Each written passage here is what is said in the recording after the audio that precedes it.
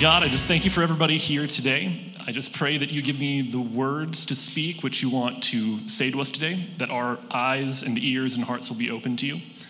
And hopefully that I don't cause too much pain in the process of my lack of public speaking skills.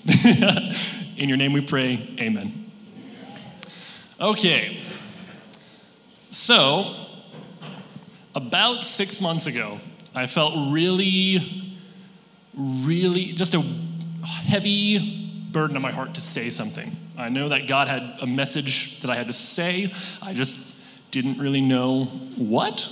And as Nick said, somehow got past my uncommon wisdom to think out loud in front of some of the senior Destiny staff on how I just felt like God wanted me to preach something. And next time I will definitely try to ask God for more of specifics before I do that, because about 2 days after I was thinking out loud, Diani texted me asking me if I wanted to speak, and I'm all like, yeah, I don't know about what, but I'll figure it out, I guess. And so, a kid, of course. I think this is exactly what God wanted from us, and for me in particular. And I know that whatever I say with my lack of public speaking skills, that God will use it for exactly what he intended for this morning. So, what are we talking about this morning? I had quite a few things rattling around in my head. And God just kept on bringing me back to the passage in John 10. So if you want to join me, I'm just going to flip over to John 10 and just read a couple verses here.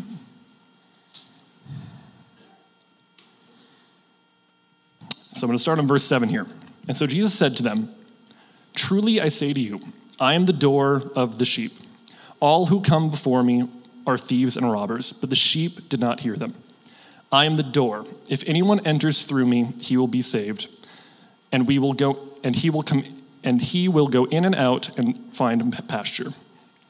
The thief comes only to steal, kill, and destroy. I came that they may have life and have it more abundantly." And we're really just going to focus on that last verse here. Mainly the last half of that, which is, I have come that they may have life and have it more abundantly. We will go over the first half a little bit, but that's the main thing that kind of kept on coming around to me. And as Nick said, you will probably be out of here in 20-ish minutes, way before Sunday Night Football. You can pregame all you want. And so, but I do know that even though this sermon is going to be a little shorter than normal, again, God will use it for exactly what he wants. And so, let's just dive right in here. So, in that second half, that verse, John 10:10, what is Jesus talking about when he talks about life? And I was really thinking about that for a little while, and I think what I kind of came to and what I wanted to push into was the idea of walking in freedom and purpose, and being more efficient and effective members of the body. And I know you can take a lot of stuff out of that verse, but that's really what God, I felt like, was putting on my heart. Now, I don't mean to be a downer, but I definitely am inclined a little bit more towards the cup half empty side of things. I try to balance that out, but I know that God uses that to solve a lot of problems in my life, and hopefully I can give this insight to you guys. But I don't know about you guys, but to be honest, I don't see a lot of life in abundance as the church as a whole. As a young person, I see a lot of, different aspects of the church, and that's not to condemn anyone here or anything. I'm just telling it how it is. I definitely see individuals who have a lot of life in them, but I've always wondered myself, if that's what Jesus came here to accomplish, what is holding us back from that? And again, I'm not here condemning anyone or any congregation. It's not my place. I have a huge laundry list of problems in my life that I could definitely work out, and it's definitely longer than probably everybody else is here, except for maybe a couple of you. No, I'm just joking. So what is holding us back from life and life in abundance? And I think there's a list of things. Just for example, here's a couple. I think that hurt can hold us back. I think fear can hold us back. Pride, guilt, shame, ham and cheddar Hot Pockets. They're horrible. If you want the opposite of life in abundance, an hour after you eat a ham and cheddar Hot Pocket is a good example of a lack of abundance of life. I do believe that all these things are pretty much entangled with each other to some extent. But I really felt like God was trying to talk to some people here about the last two, guilt and shame. Since where one is, typically the other follows with it. And so I guess the first question I would say is, so why do we feel guilt? That's a pretty basic question. And I believe for most people, it's some cross between feeling accused and believing, maybe not directly all the time, but through our actions and how we live our life, that what we do determines our standing with God. That we may actually be capable of outperforming the blood of Christ. And that's just so not true. And I know that we don't think that, but actions say a lot. And I think that a lot of times we hide stuff behind things so we don't have to truly be confronted by it. And that's, when God reveals things to us. And so let's tackle the first part. And let me be very, very clear. And I know that some people have to hear this. God will never, ever accuse you of anything. He will not accuse you. Not at all. And if you think that I'm just pulling that out of thin air, then let's look to some scripture to clear up the subject. So if you want to turn with me to John 5:39 through 37. Now I've read John probably a dozen times at this point, and this has never stuck out to me until it has the past couple weeks. From my deduction, it sounds like Jesus is talking to either the Pharisees or at least a group of well-educated Jews here. And so they definitely know the scripture. So in 39 it says, "You search the scripture because you think that in them you have eternal life. It is these that testify about me.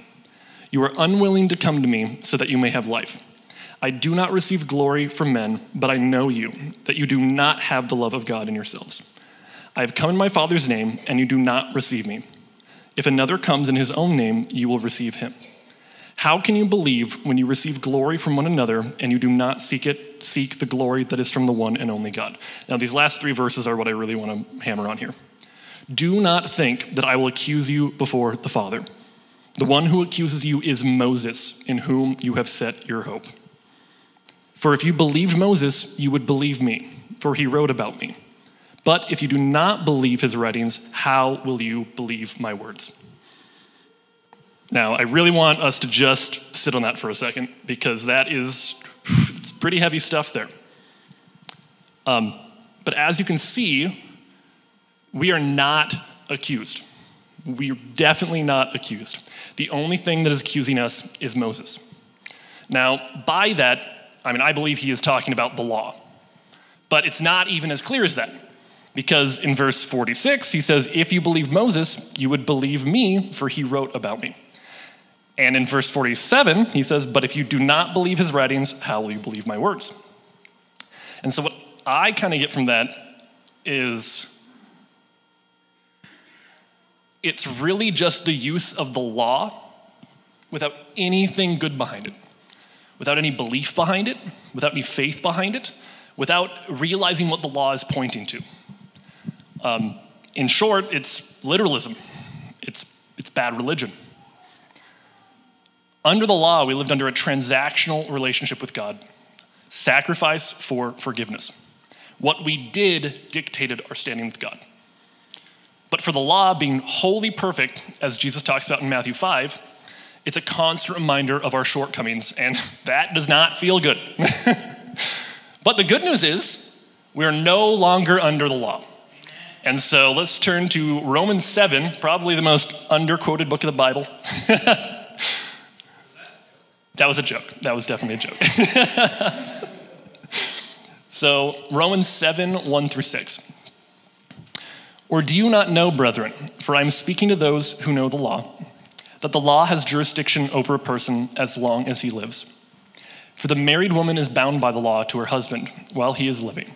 But if her husband dies, she is released from the law concerning the husband. So then, if while her husband is living, she is joined to another man, she shall be called an adulteress. But if her husband dies, she is free from the law, so that she is not an adulteress, though she is joined to another man. Therefore, my brethren, you also were made to die to the law through the body of Christ, so that you might be joined to another, to him who was raised from the dead, in order that we might bear fruit for God. While we were in the flesh, the sinful passions were aroused by the law, were at work in the members of our body to bear fruit for death. For now we have been released from the law, having died to that by which we were bound, so that we serve in the newness of spirit, not the oldness of the letter. Or the TL, too long didn't read version would be Romans 6:6-7, which is, knowing this, that our old self was crucified with him, in order that our body of sin might be done away with, so that we would no longer be slaves of sin, for he who has died has freed us from sin. Now, that's pretty cut and dry to me. Jesus did it. He covered it. He paid all of our charges. He covered the tab. Not only has our past charges been paid for, but so too our future mistakes as well, which we most definitely will make, I assure you. Now, I think C.S. Lewis has a quote in one of his books talking about the good surgeon and how it's so terrifying to go under surgery. But the only thing more terrifying about going under surgery is going under surgery in a bad surgeon that's only going to do half the job. And so the fact that Jesus is the good surgeon and he's done everything for us, I mean, again, it's pretty powerful.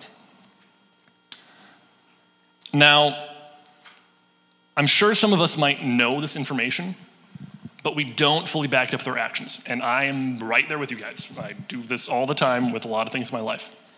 But if we're still feeling guilty, we really need to look at our thought process here, because at the end of the day, if I have to choose between God being wrong and me being wrong, I will always choose the latter.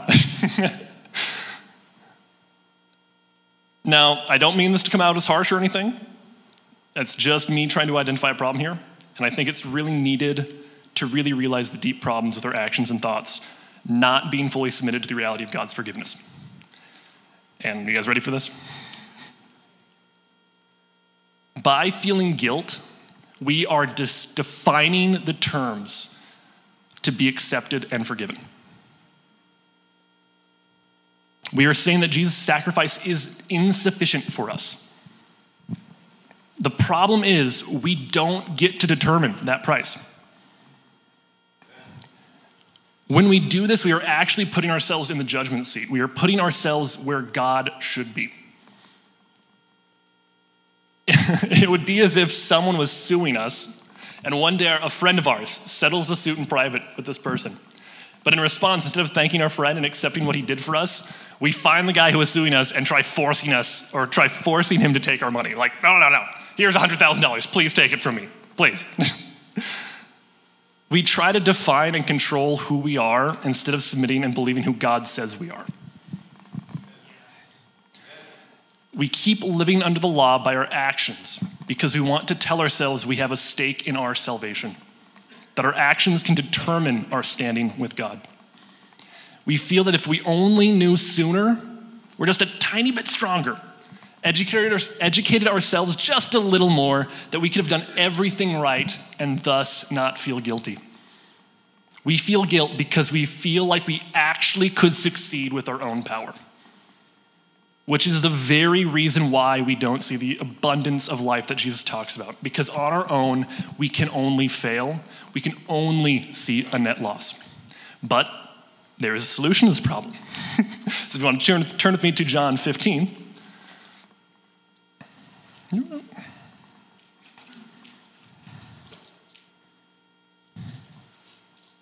If only I can turn there. So verse 4 says, "Abide in me, and I in you, as the branch cannot bear fruit of itself unless it abides in the vine. So neither can you unless you abide in me. I am the vine, and you are the branches. He who abides in me, and I in him, he bears much fruit, for apart of me he can do nothing." Now, I don't know about you, but that is so hard, yet so easy at the same time. It's like, I'm somebody who loves having my life in control.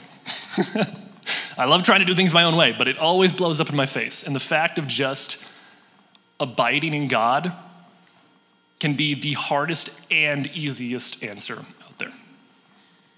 Now, what I mainly get from that is definitely to abide and to submit. Or in other words, we really just need to humble ourselves, which again can be very hard, but it's always the root to almost every good thing in life. As soon as we humble ourselves and submit ourselves before God, so much can happen and we can be so well utilized by God. But in Matthew 10:39, he says, "He who has found his life will lose it, and he who has lost his life for my sake will find it." All we have to do is to accept that we have been delivered, not by our own means, but by Jesus. And that when he died, we died with him. It's not just, the blood isn't just covering our past experiences. We literally died to sin. Like, we don't have to constantly be coming back for the blood. Like, we have been dealt with. That we have been completely dealt with. And praise God for that. If we humble ourselves and accept that fact, we are on the path to life in abundance. Not only the path, we have it. It's there. It's so freeing to realize that if we don't constantly have to be feeling guilt and shame about our mistakes, it is so freeing to realize that we don't have to be constantly feeling guilt and shame about our mistakes. And by this, I'm not saying that we shouldn't listen to the Holy Spirit when he corrects us. Don't get me wrong. That's definitely a thing. But our response should be of thankfulness and humility, not of guilt. I kind of wrote this down, just something along the lines of, thank you, God, for opening my eyes in this area of my life. Thank you for the grace you have given me. Give me the strength to walk out your correction in my life, for I know what you want for me is good. Watchman Nee he was a minister in China in the first half of the 1900s. And he has this line in his book that so deeply registered with me. And he says that God's greatest act of grace is his discipline. And for some reason I had this thought in my head for a long time that, God just tolerates us. He barely leaves the pearly gates open for us. Like Pastor Paul or St. Paul has to come at the closing shift and kind of open up the back door to let me in. But he doesn't just tolerate us. The fact that he corrects us is for our own good and for those of others. It reminds me of a father properly correcting his kids to be well-rounded adults. So too the Holy Spirit guides us to be mature members of the body as well as children of God. And by ignoring that correction, we're only hurting ourselves, and I believe feeling guilt is just the wrong way about it. My friend Andrew Witt said something that I thought was actually pretty useful when I was talking about this message with him, and he said, "Is God's correction making us closer to God or further away from him?" And if you want to turn with me to John 6:37.